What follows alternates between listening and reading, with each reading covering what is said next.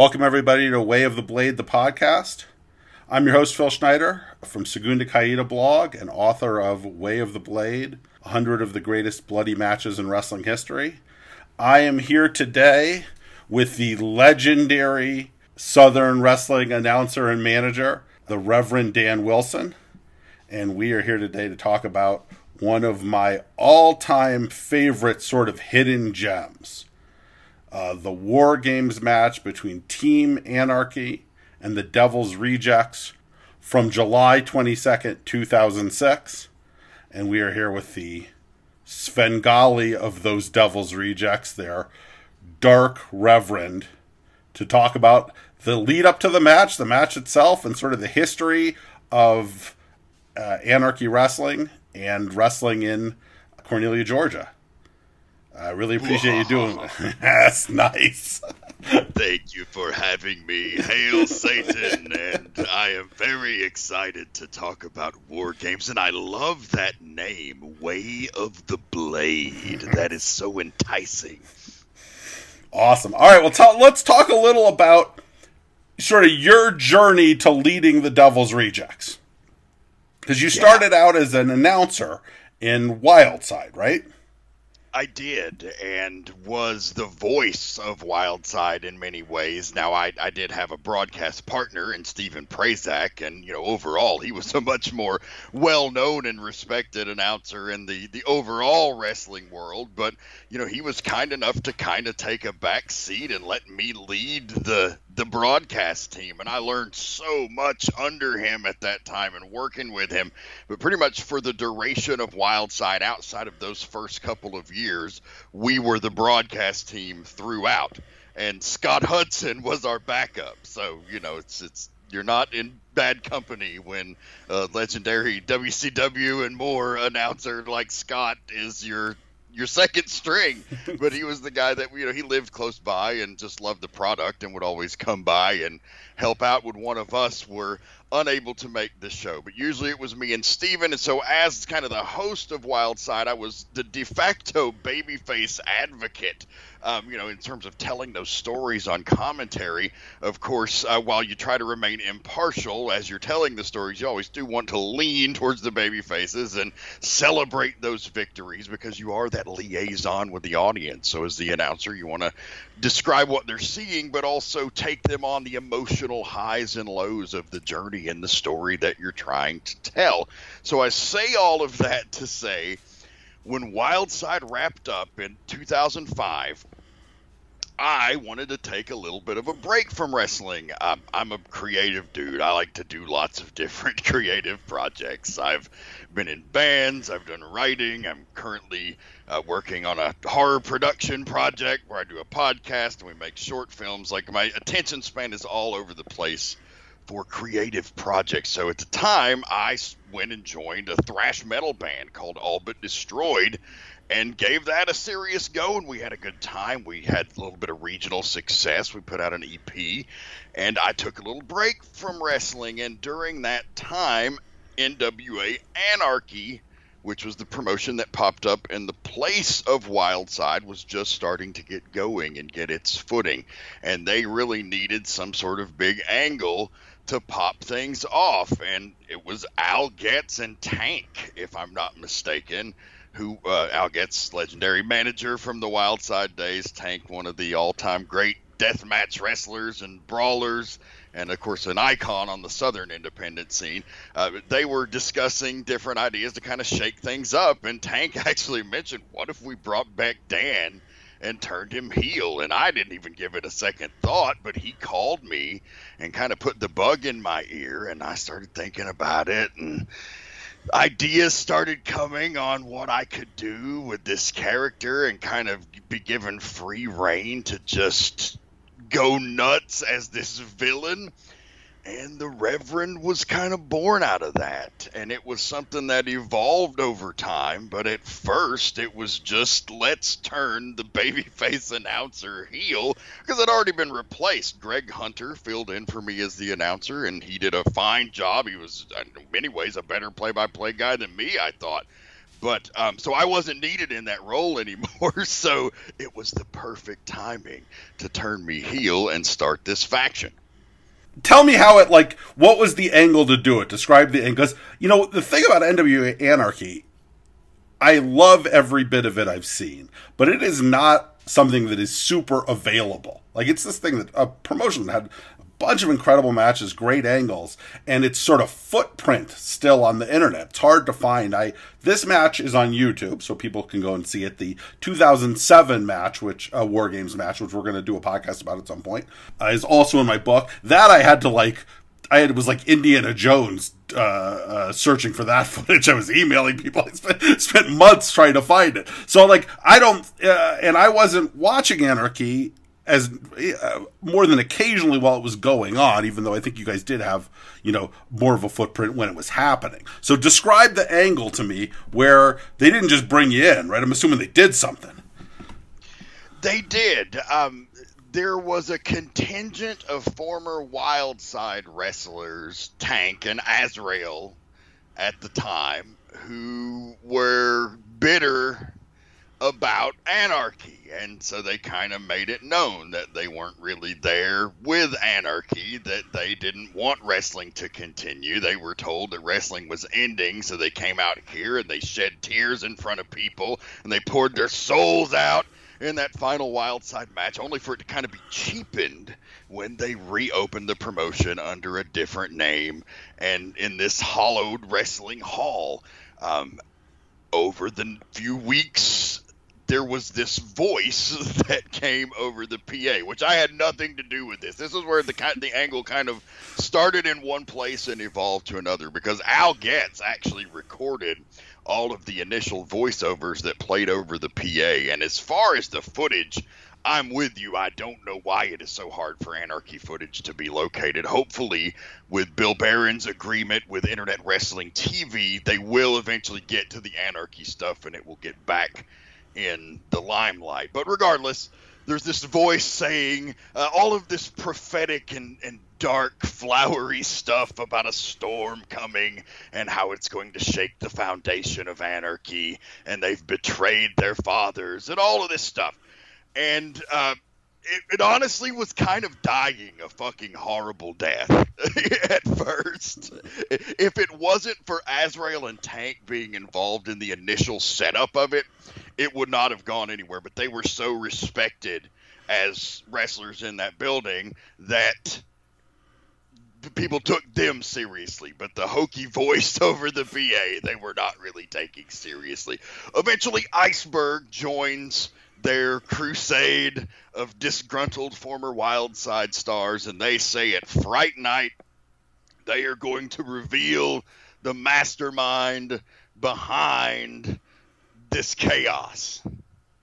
And at Fright Night, we attacked Slim J, who was one of the big champions of Anarchy from the Wildside era, who was all for the Anarchy era, and we obliterated Slim J, and I came out in this ceremonial robe, trying to really look like one of the 70s Hammer satanic films, you know, like those ritualistic robes. And I didn't have the face paint on or anything like that, but I had grown my hair and beard out from being in the band. And so, you know, I had the look, and they revealed it was me, and the crowd cheers. We're like, oh, fuck. Well, we're supposed to be this next big heel thing, and this is really going downhill. So I know immediately I have got to turn them with my promo. So I just start lighting into it and blaming all of them for Anarchy coming in and taking the place of Wildside. And it was their fault that Wildside went out of business. If they'd shown up and supported us, then we wouldn't have gone out of business in the first place. And just all of these things I could do to get them to turn on me, and it was successful. And so then they started chanting, "You suck." And it was not that nuclear level of heat we would go on to achieve, but it was a step in the right direction. So we are now set up, and we're established, and we start recruiting members from the inside. The first of those is Sean Tempers, who was one half of the tag team Pomp and Circumstance with Ace Rockwell. And they were a very successful tag team. They had just turned babyface. They were sort of the top babyface team in Anarchy. They were the tag team champions, but they had just lost the titles. They had been doing this angle with them where they were kind of not on the same page. And I came out, and we surrounded them with the Devil's Rejects, all with sharp, stabby objects. It was really a scene out of a movie, how we kind of held them hostage. And invited them to join the Rejects.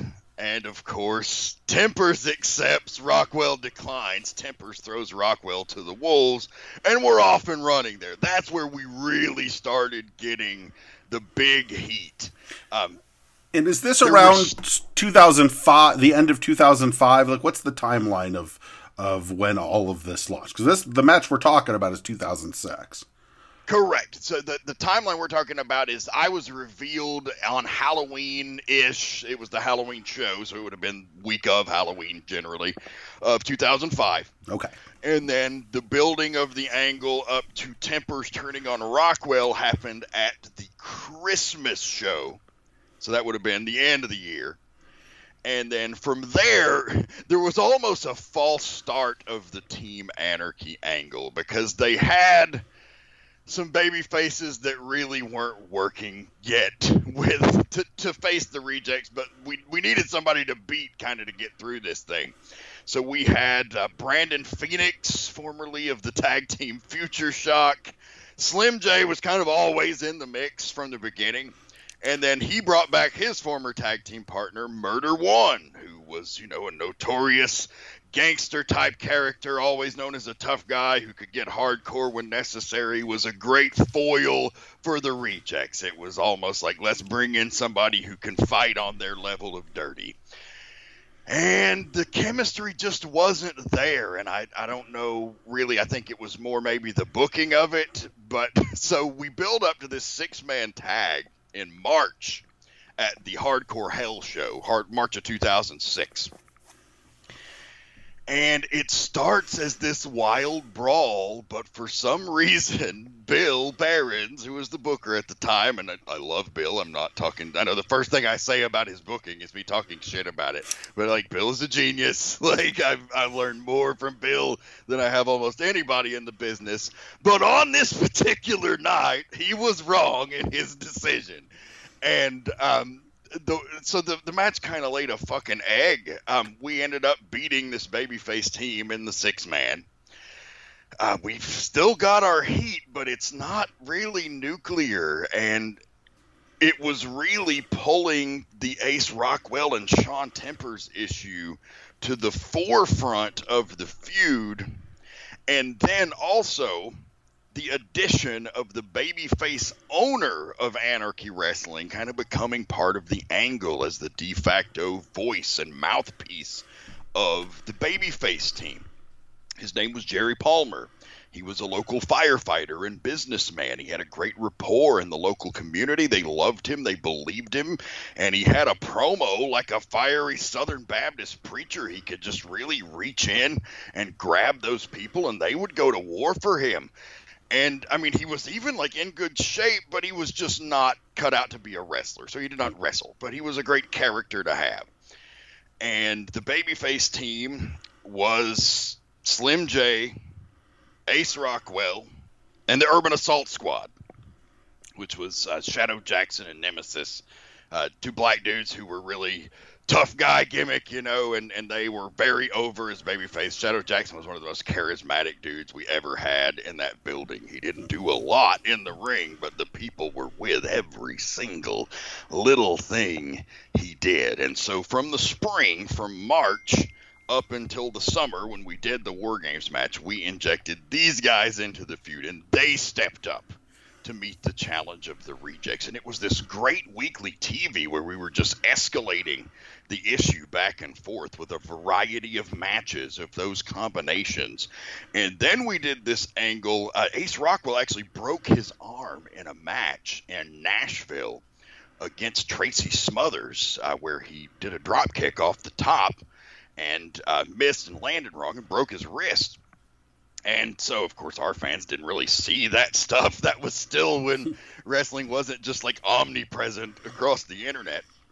So we did the angle where we had Tempers break Rockwell's arm with a claw hammer. Nice. That's and he comes into this match with a cast on his arm. So this was his pomp and circumstance friend joining the dark side and breaking his arm with a claw hammer. You guys were really good at doing some grisly stuff. Like, you could do that kind of break a guy's arm with a claw hammer and make it look like you broke a guy's arm with a claw hammer. Like, a lot of the stuff that I think could come off hokey and has come off hokey in wrestling throughout the years, I thought really works a lot of times in that sort of Cornelia, the Cornelia special sauce would make stuff that otherwise would be corny look really just like, grindhouse cinema kind of violence. Well, we really take pride in that. We're big fans of violence, particularly me and Jeff G. Bailey and some of the other mainstays that were down there for many years. And we do think, when used right, blood is just an essential element of wrestling. It's one of the things that really draws us to it. And as far as those angles, I grew up on a steady diet of NWA wrestling in the South, of course, old WWF, but also Memphis wrestling. Gypsy Joe was my great uncle, so I definitely had this connection to Memphis wrestling. And so when I became more of a creative guy in the business, I really went back and started studying that stuff. And that's where I would get so many of my ideas as far as getting heat. We also had a booker at the time, Todd Sexton, who was trained by Shawn Michaels and actually was a great mind as well. So between he putting stuff together and me coming up with a lot of the stuff for the rejects, we really came across some really awesome stuff. And over the years, like you said in Cornelia, we've managed to get away with a lot of that crazy shit.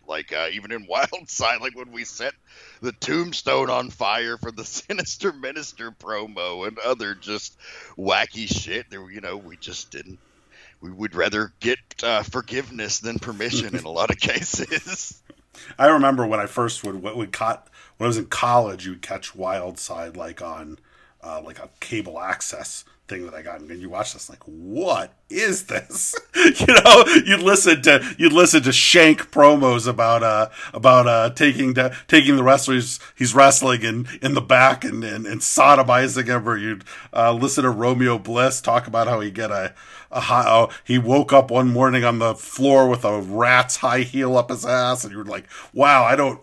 ECW was going on around the same time too, which is the same kind of thing, but something about that Cornelia stuff, even though it was similarly edgy, ECW always felt to me a little bit like Opie and Anthony radio shock jock edgy, and Wildside felt more like horror film from 1981 where the picture doesn't look great and you feel weird watching it. It's a different kind of edgy.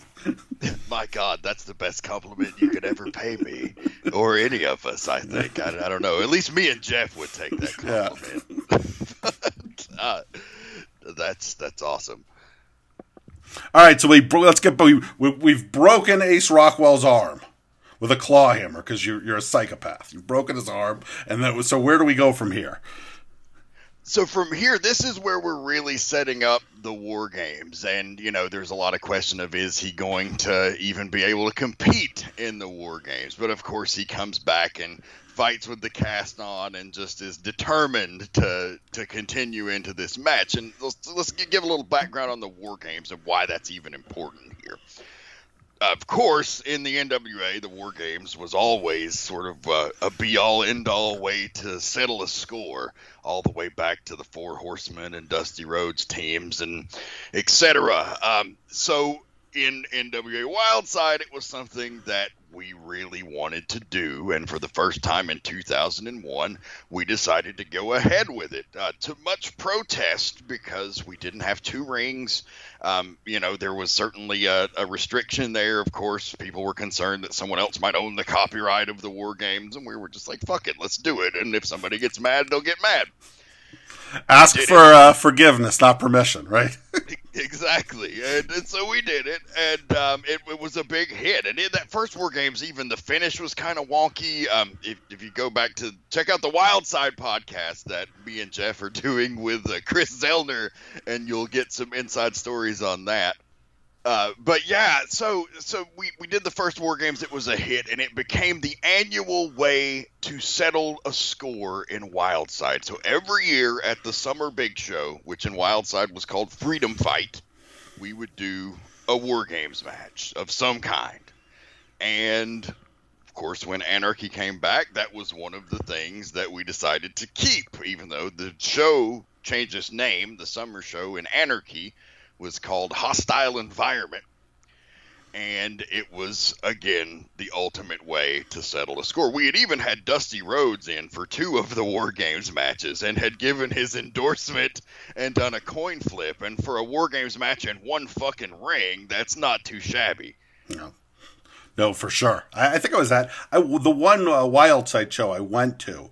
I think Dusty Rhodes was there, but I don't think it was a War Games. He was involved in it was a 6-man. God, it was a long time ago. I wish I could remember what it was, but he was like in a 6. He was like involved in outside in a 6-man tag or something like that. Yep, it was AJ and Altar Boy Luke and Gabriel against Christopher Daniels, Azrael, and Rain Man. Yep, that sounds right. I went down with my buddy Tom Kay, who writes for Segunda Caída, to see a lucha show in Atlanta. It was like headlined by El Hijo Santo in LA Park. And we were like, well, we got to make it a weekend. So we actually hooked up with your buddy Chris Zellner and went to a Wild Side show as well. My only time I've ever had a chance to do that, but I really, had a blast in that arena. Really, it's like in a barn in the middle of nowhere. I mean, really, you turn down a dirt road, and then when you get there, it's got all this. You can sort of smell the history. It really is like one of those places, almost like when going to Arena Mexico or one of these places that really has that. Bayonne Hall in New Jersey. These places that are like almost these wrestling meccas that on the outside of it, ECW arenas like that too. They, when you're there, it really feels like you're in, Madison Square Garden. Even when you look at it outside, it's like this it looks a little dumpy.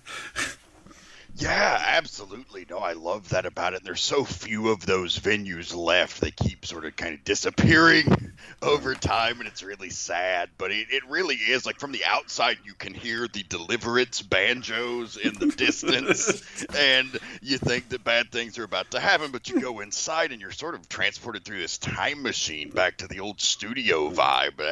That's sort of what we tried to replicate, especially for the Anarchy era, to the point that we even had the flags on the back wall, like the old Mid-Atlantic studio. Well, you think some bad things are going to happen, then you go inside and bad things happen.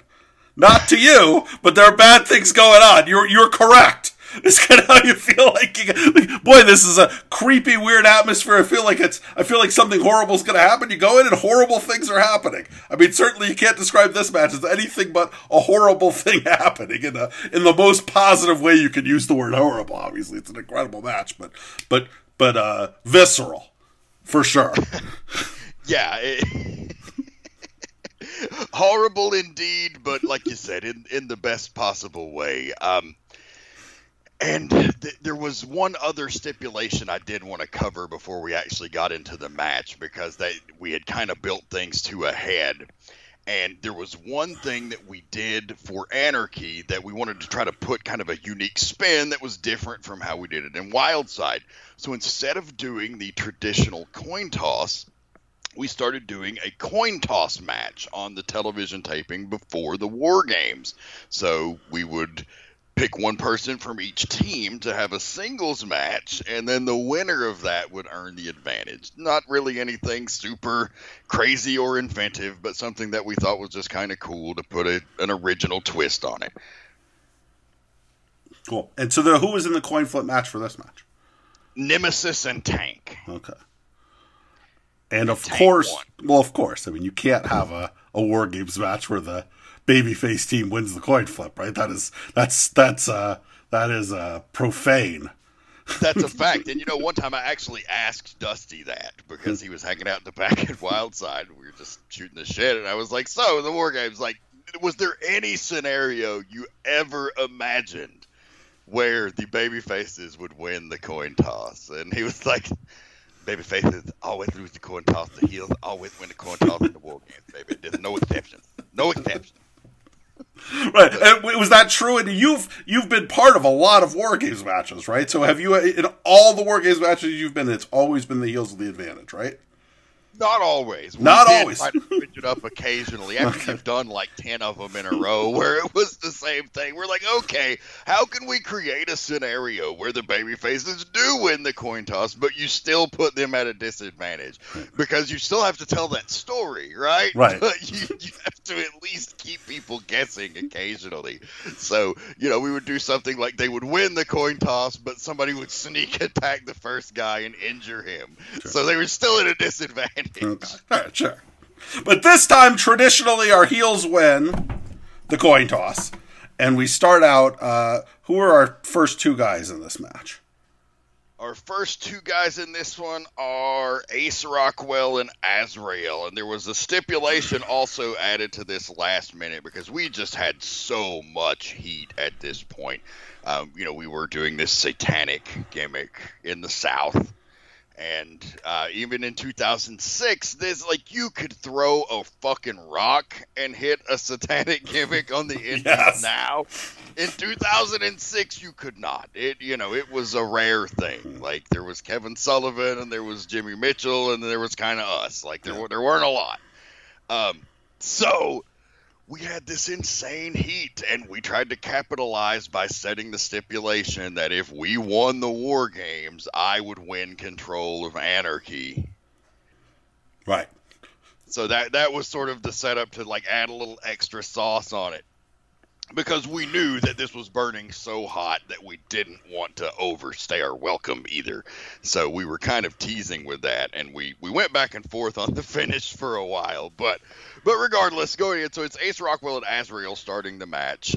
Azrael was one half of the Lost Boys in Wildside. A lot of indie fans might remember him from those days. Really just a savant. The dude is like a ninja in many ways, and he's so unique and creative and also equally vicious. And Rockwell was a great babyface in this era. He really knew how to sell. He really knew how to get that sympathy, and he knew when to fire up at the right time. So both of these guys had endurance to be able to last and start the match out, and they had good chemistry, I thought. And yeah, I think, and Rockwell, he was incredible in this match. I mean, I really loved everybody in this match. I thought everybody in this match did great, but he's a guy I wasn't tremendously familiar with coming in here. I know I'd seen him.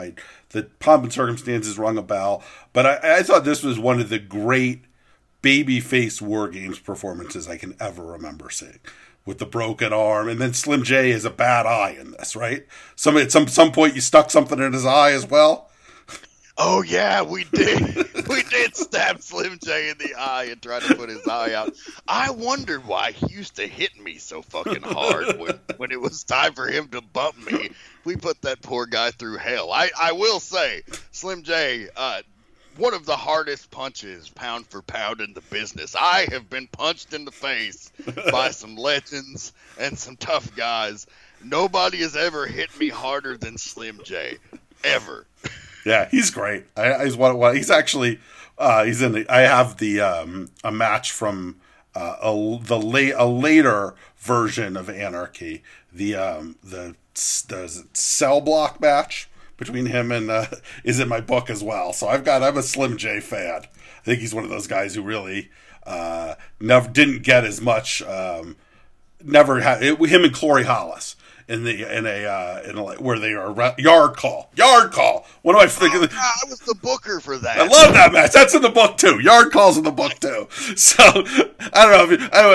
You're gonna be my co-host by the time this podcast is over because I'm such a fan of this stuff. But yeah, yard call. Is in the book too. So he's still rolling. Even though he's been in wrestling for God, it has to be 20 plus years at this point, more maybe.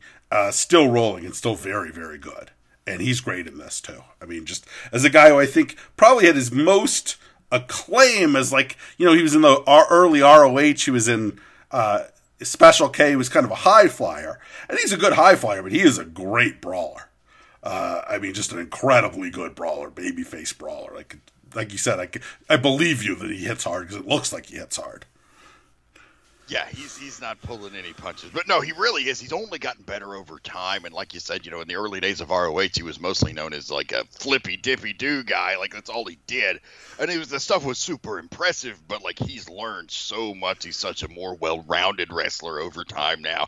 And he's one of those guys that, like, I think it's maybe just because he's gotten like more concussions legitimately than any human being I've ever met in my life. And maybe they just don't want to take a chance on him. I don't know what it is, but he's a guy that it's a crime. It's absolutely criminal that he did not get a contract and still hasn't. I mean, of course, he still had it, so it could happen, but damn. Yeah, he's gotten, you know, I think some of like those IWTV promotions have brought him in, so he's gotten a little bit more shine, at least in that way lately. But yes, he's the guy that you would, you know, if I won the lottery and I was running wrestling, well, I would hopefully do something else with my money, but, you know, like, he'd be, if I was running around, if I won the lottery with a stipulation I had to spend it on a wrestling promotion, he's a guy I would definitely bring in, because he can do so many different things so well. So he's great in this match too. Takes an absolute shellacking from the heels. I mean, he's got that eye already messed up, and then I think Tempers stabs him with a meat cleaver in his eye. I think at one point in this match. This is the one where the meat cleaver makes its way into the match. I remember just watching, I was like, oh my God. And, you know, that's tricky. It's hard to do a wrestling match with murder stuff. Because, you know, it's part of it is like, well, he's got a meat cleaver. You know, why it's hard to do it and where it doesn't, you just don't think, well, why isn't the wrestler he hit him with the meat cleaver dead?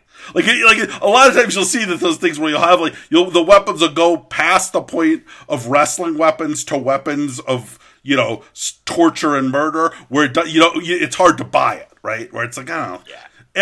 Like, realism was always paramount to us, you know. We really, because the people there believed, and we didn't want to do anything to break that. This was 2006, and these people wanted to fucking kill me, Phil. They had to sneak me in and out of the building a lot of the times. They would chase after our cars. That's excellent. It was nuts, you know. Like, they really wanted. So realism was very important to us.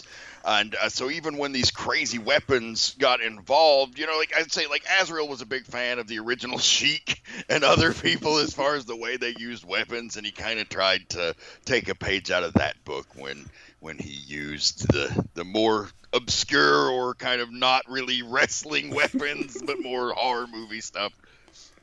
Yeah. So I thought those were like the two. Those two, I mean, I enjoyed Urban Assault Squad in this match, too. I thought they were a lot of fun.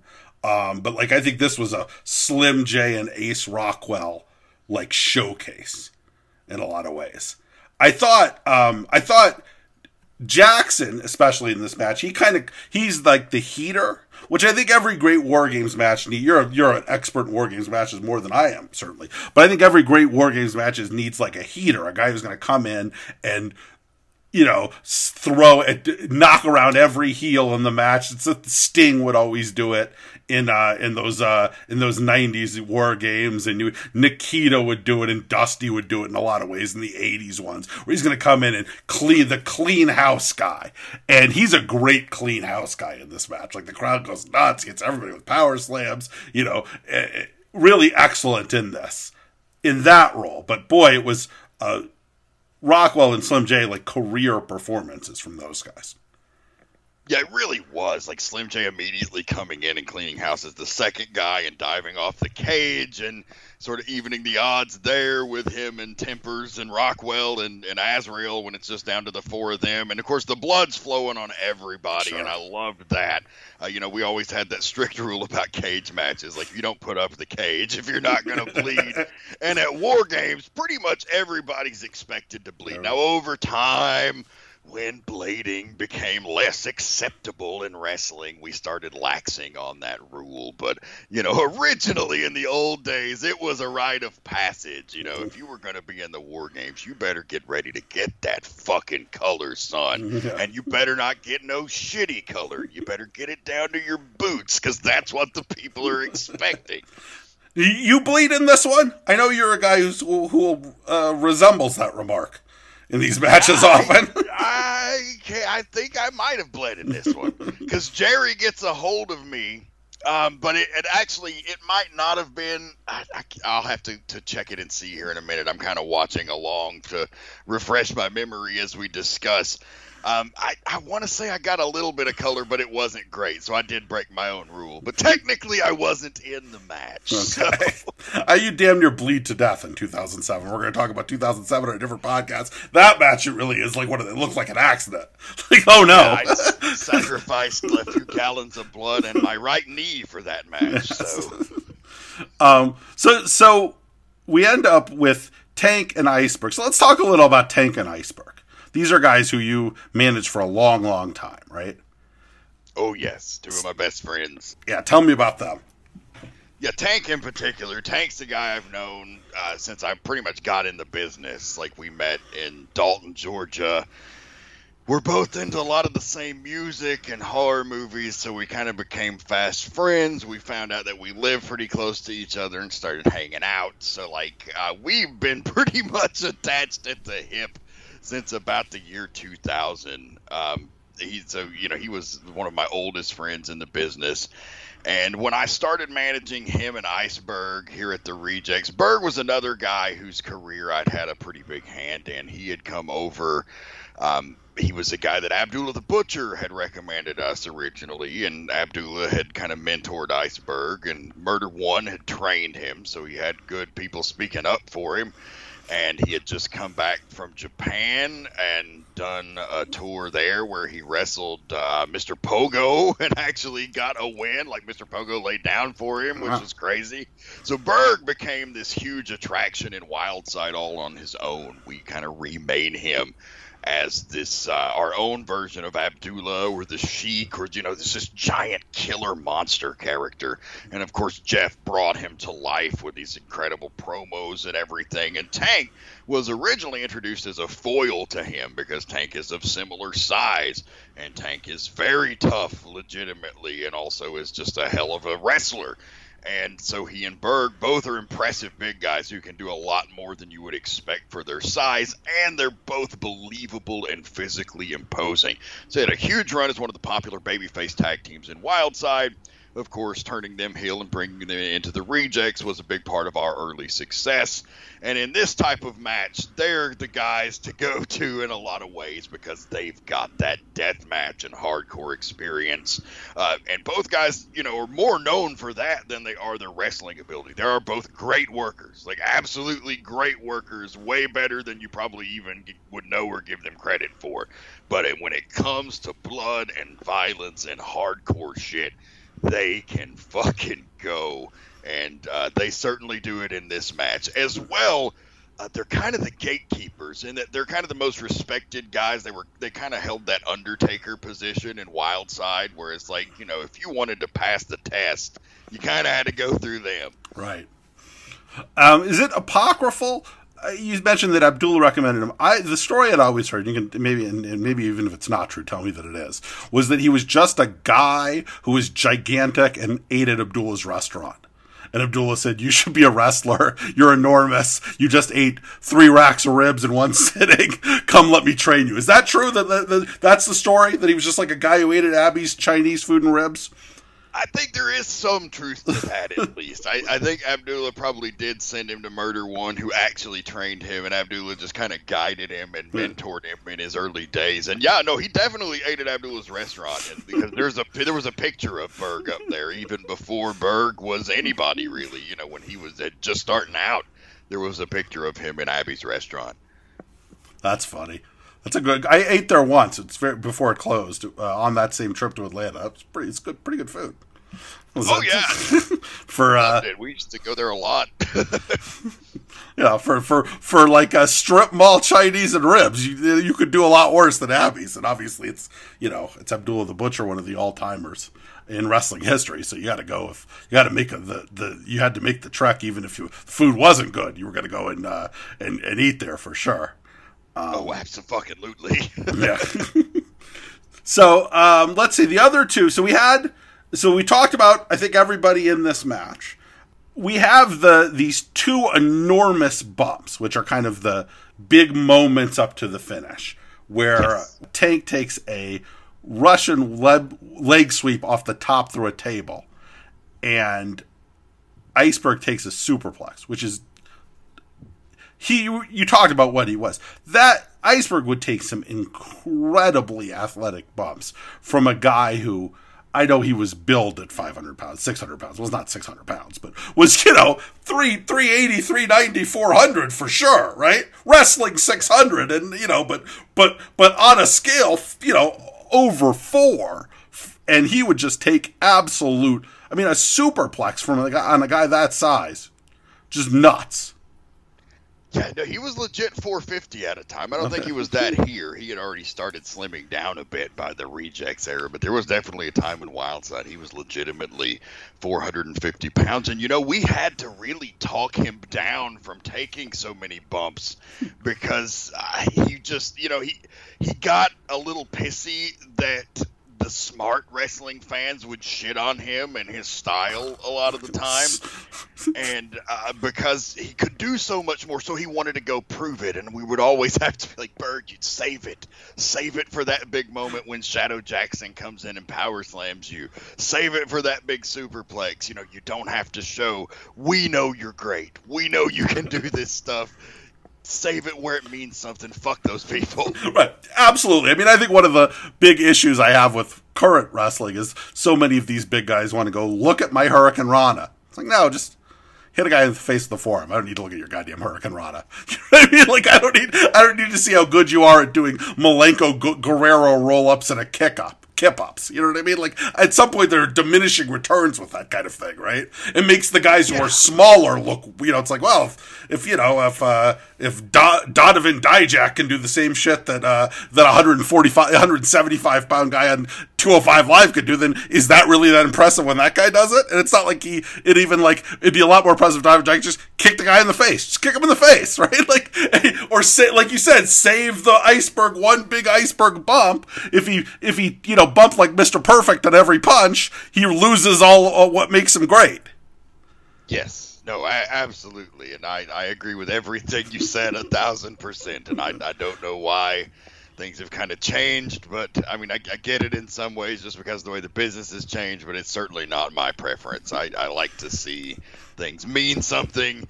I like to see a story being told and, just basically like reenact a movie, tell that story. That's what I want to see. I don't want to see a stunt show necessarily. There's a time and place for it, but fuck. Yeah, the time and place may not be when both guys are 300 pounds. No, definitely not. Let those guys do different. That's they do a thing. There's a thing. There's a role there, and it's a great role. And it's here. I think one of the things I liked, love so much about this match is how legitimately terrifying the Devil's Rejects are. They are scary looking guys in a way that, it's one thing if you're locked in a war game steel cage with Arn Anderson's great wrestler, tough guy. But you're locked in this steel cage with the Devil's Rejects. They look like what their plan is to hang you from hooks and skin you alive and make you beef jerky, right? It's a different kind of terror, right? Like, Ric Flair's going to beat me up. Azrael's going to put a stint in my neck and drain my blood. Man, again, you just keep coming with some of the best compliments I've ever gotten. That was very important to us as well. Again, just that air of realism. And again, that stuff can really come off hokey, the dark, satanic. It almost always does. Like, it's really does. Like 95% of it in wrestling is like, okay, right, you're the son of Satan or whatever. Like, like, or you're, you know, a lot of guys with metal T-shirts who watch Raven, and you know, and it's like, okay, it's, you know, diminishing returns after diminishing returns after diminishing returns with these gimmicks for the most part. Not here, or really any time you see the Rejects. Every time you see any version of them, you go, yeah, okay, I get it. These guys are like, you know, these guys are legitimately terrifying, scary monsters who are going to try to kill you. And you know, that's the thing. It's like he's got a meat cleaver and he's driving into this guy's eye, right? He's not really trying to do a drop kick. He's taking meat cleaver and driving into his eye, and it looks like that this guy's not going to have an eye after this match. So, you know, and I thought it was really, you know, I mean, you have to give these guys a lot of credit. There were how many people at these shows? 400? 350?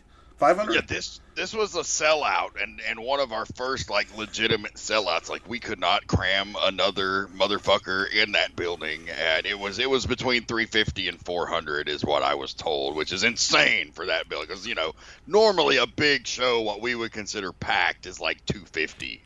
Right. So, but 350, these guys are taking bumps like this is the Tokyo Dome or something. I mean, these guys are just absolutely flying into this cage at angles that you're not supposed to hit a cage at. You know what I mean? Nothing, and you know, obviously, Iceberg taking that superplex and guys getting, you know, bleeding like, you know, like there was just a car bomb in the ring or something like that. And it really is that example of, you know, they're going to give every single person in that arena who paid money to see at a show, and every single person in that arena, like you said, I don't know if it exists anywhere anymore. Like, but I don't know if that's this sort of atmosphere where the fans in there are not there to have parasocial relationships with the wrestlers over Twitter and buy their shirts and you know, befriend them after the show and go do trivia contests at a bar or something like that. No, these people are here to see you and the people who you manage defeated because you're evil and they hate you. And I don't think it exists anymore. I really don't. I mean, maybe some parts of Mexico, but I mean, I think maybe some Puerto Rico still has it. I don't know if it's anywhere in the United States, but it's here and you can sense it. And let's talk a little about the finish and the end of this match, which I think demonstrates that more than anything. Yeah, the end of the match is, of course, you mentioned all the big bumps that kind of set it up, and I think I'd be remiss if I didn't mention some of the, you know, Anarchy was not ever known for its great camera work or production values, but I gotta give it up for General Dwayne Burton, who was the ring cam man in the ring for most of these. There are a couple of shots. One of Tempers was just the full face full of blood that would have been right at home on a cover of PWI magazine. And there's not even PWI, like Wrestling Eye, one of the shittier ones. You know what I mean? Yes. Like those are the ones that really did it, right? PWI had some gloss to it. We're looking at the ones that were at the back of the rack of the wrestling magazines at the grocery store. Yeah, like Grappling Review with like some apartment wrestling ads in the back and shit like that. And then there's another shot of Shadow Jackson making a comeback out of the corner, and his eyes get like wide as saucers, also covered in the face full of blood. That also would have been a great magazine cover, and I think those are two. It's a shame that more people in wrestling don't know about this match for stuff like that in particular. I've been like a real of evangelical for this match. We have it. One of the things we do on Segunda Caída is we've got an all-time match of the year like list that we update and bring in challengers. And this match is our 2006 match of the year. So we think it's the best. Me and Eric watch as much wrestling as anybody. But I think this is the best match in that entire year anywhere in the world. And and everybody that I tell, you know, when I watched it and then wrote it up, I was like, everybody I know who likes wrestling is like, oh, dude, you got to see this match. It's in 6 parts on YouTube. It had been there 8 years before I watched it, but you got to check this shit out. It is insane.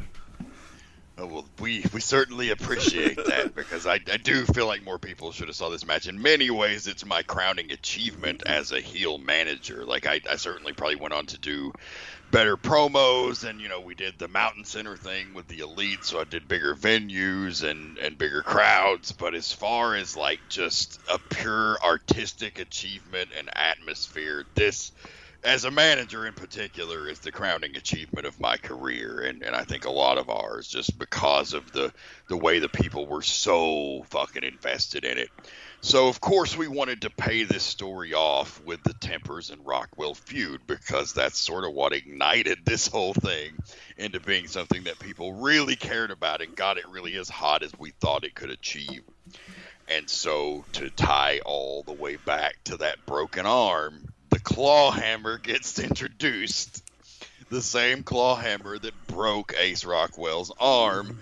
Tempers has it. Look, I think he's gonna try to break the other arm. Like, he's gonna fuck Rockwell up with it. Rockwell, of course, ends up getting the claw hammer away from him and sticking the claw end in Tempers' mouth. Oh, so gross. And reaching back, and of course, who wouldn't tap out after that? So he surrenders. We lose the War Games. It actually misspoke about the stipulation. I was getting the stipulation of this confused with another match that we did later on down the line.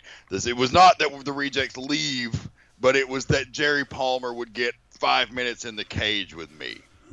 And so finally, the owner of Anarchy is going to get his hands on this Weasley evil bastard, this little fucking troll that has caused chaos for him for the last year. And he does, but we introduced one of he wasn't brand new, but he had been gone a while, this giant character named Dominus, and he was actually the legitimate real-life brother of Michael Adrian, who was also giving Michael Judas, as he's known now. He was also giving the wrestling thing a go. He wasn't quite as talented as his brother, but he was bigger. He had size, so I crafted this character for him that was kind of based off of Tiny from the House of a Thousand Corpses, Devil's Rejects movies.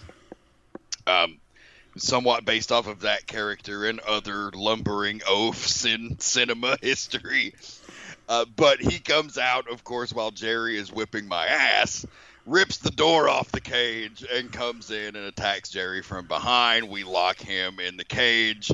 The baby faces and the entire locker room clear out and to try to come save him, and we just obliterate him in the cage. And the crowd at this point, it looks like they're going to rush the ring. It was very tense. They were throwing shit. They were trying to climb the rails. Our security was trying to hold him back. Had it not been for the baby faces clearing the locker room and doing that intervention, I don't think that we would have came out of that without the people coming over the rail.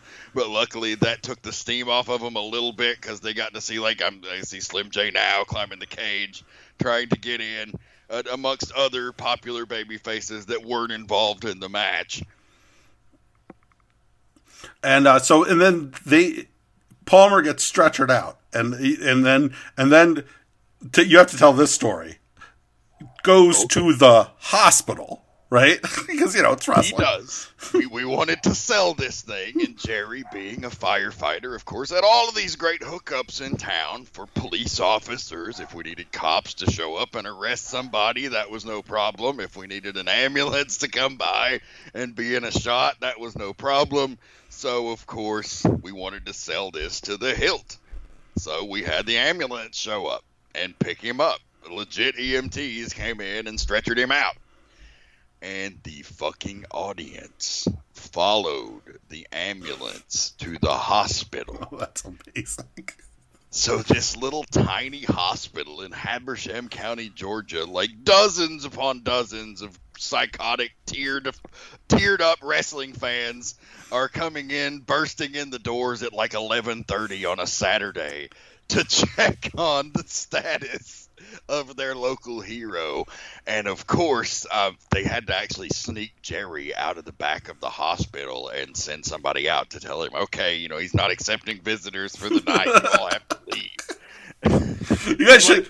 That's that's why it's a crowning achievement. Like, I don't know that anybody in 2006 in wrestling accomplished that. No. I know. I mean, probably not even for 10 or 15 years before that, right? I mean, it really was one of those things that you might see where people try to kill Michael Hayes in 1980 in New Orleans because the junkyard dog can't see his son being born, but not in 2006, right? It's certainly not existed at this point. No, certainly not. You certainly never see anything like that now, right? I mean, and wrestling is worse for it, right? Because this is the kind of thing where even it can. I mean, this was an incredible match, but it would this kind of thing would even elevate a match that wasn't as good, right? If you could have that kind of buy-in from the fans and the buy-in from people who really feel like they're seeing the local firefighter get squashed like somebody dropped a refrigerator on him by iceberg and and murdered by these hillbillies. I mean, that's the kind of thing you just, you don't get that kind of emotional investment anymore. And, it's not as wrestling's, not as good anymore. It's still good, but not as good anymore.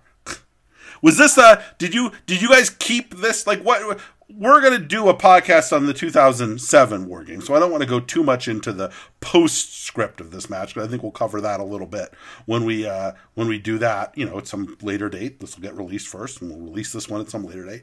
But what was the immediate aftermath of this match? We blew it off in October. We did this casket match, this 8-man casket match, which I think we should have blown it off in the War Games, but we did a venue not in Cornelia. We went to Helen, Georgia, to this giant theater called the Remember When Theater, because we sold so many for the War Games and, but it blew the building out with capacity. Jerry wanted to try running a different building for the next big show, and that was Fright Night, the Halloween big show. And so we wanted to bring the Rejects and Team Anarchy thing back one more time, and we did an 8-man tag there, with the stipulation of the losing team had you had to dump somebody into the casket to win the match. And of course they wanted me, and I was actually in that match. I wrestled in that match. And of course that's where I got the color and got my ass dumped in the casket. So no, I did not bleed in this War Games. I bled in the Fright Night match, and Jerry dumped me in the casket and got his revenge. And I think that's a good to be continued, because I think that leads into what sets up the next War Games match. Also in my book, I'm dragging you back to do a podcast about that one too at some point. So maybe we'll end this one there, you in the casket covered in blood, at Fright Night. And boy, I don't think that's available anywhere. So I got to talk to my buddies over at IWTV and tell them, get the Anarchy, for goodness sake. Yeah, that Fright Night match was good. Abyss came in as a special guest for the Babyface team, and so, he was in there bumping us around, and AJ Styles actually is involved in the brouhaha that leads me to go into the casket, so, that's important to note going into that next podcast. I'll just leave that. Well, I want to thank you so much for doing this. I had a blast. This was, like I said, one of my all-time favorite matches. And a match that, again, I didn't have, because Anarchy's not hard to get your hands on, I knew very little of the setup for. So I learned a ton here. And I hope the people who listen to it really enjoy this. You mentioned you're no longer in professional wrestling for now. At some point, who knows? But right now you're retired. And what are you up to? Like, where I know that you have a horror podcast. Tell me about that. Tell other people how they can sort of follow along with your journey.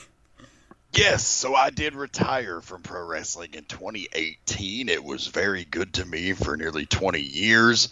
I was in 2 different Hall of Fames and got to live out a lot of my childhood dreams. Like, I have no regrets with pro wrestling in the way it turned out. I got to do pretty much everything I set out to do, with just a couple of exceptions. So Pretty sure the book is closed on that, but you do never say never in the business. There's probably some opportunity that I haven't thought of that would get me back involved. But as of now, like I mentioned earlier in the show, I'm a bit of an ADD type of personality when it comes to my interests and my creativity. And so for the last few years, another one of my sort of bucket list items was always to make a horror movie. Finally did that in 2018. We made our first short film. I started a small production company called One Good Scare Productions that was sort of ramping up as I was closing out my wrestling career.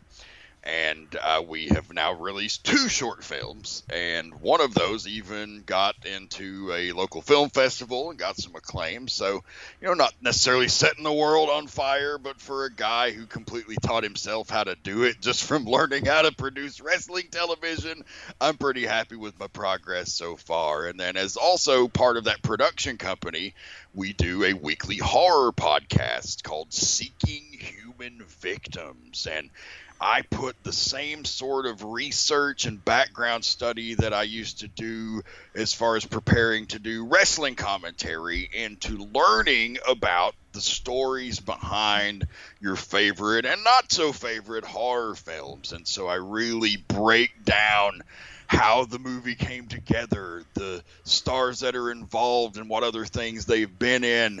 We look at how it did financially, the cultural impact, and of course just how we felt personally about the films. And I have a roundtable of guests and friends and family that join me on that show each and every week. So what we've got coming up right now, December 14th will be our next episode.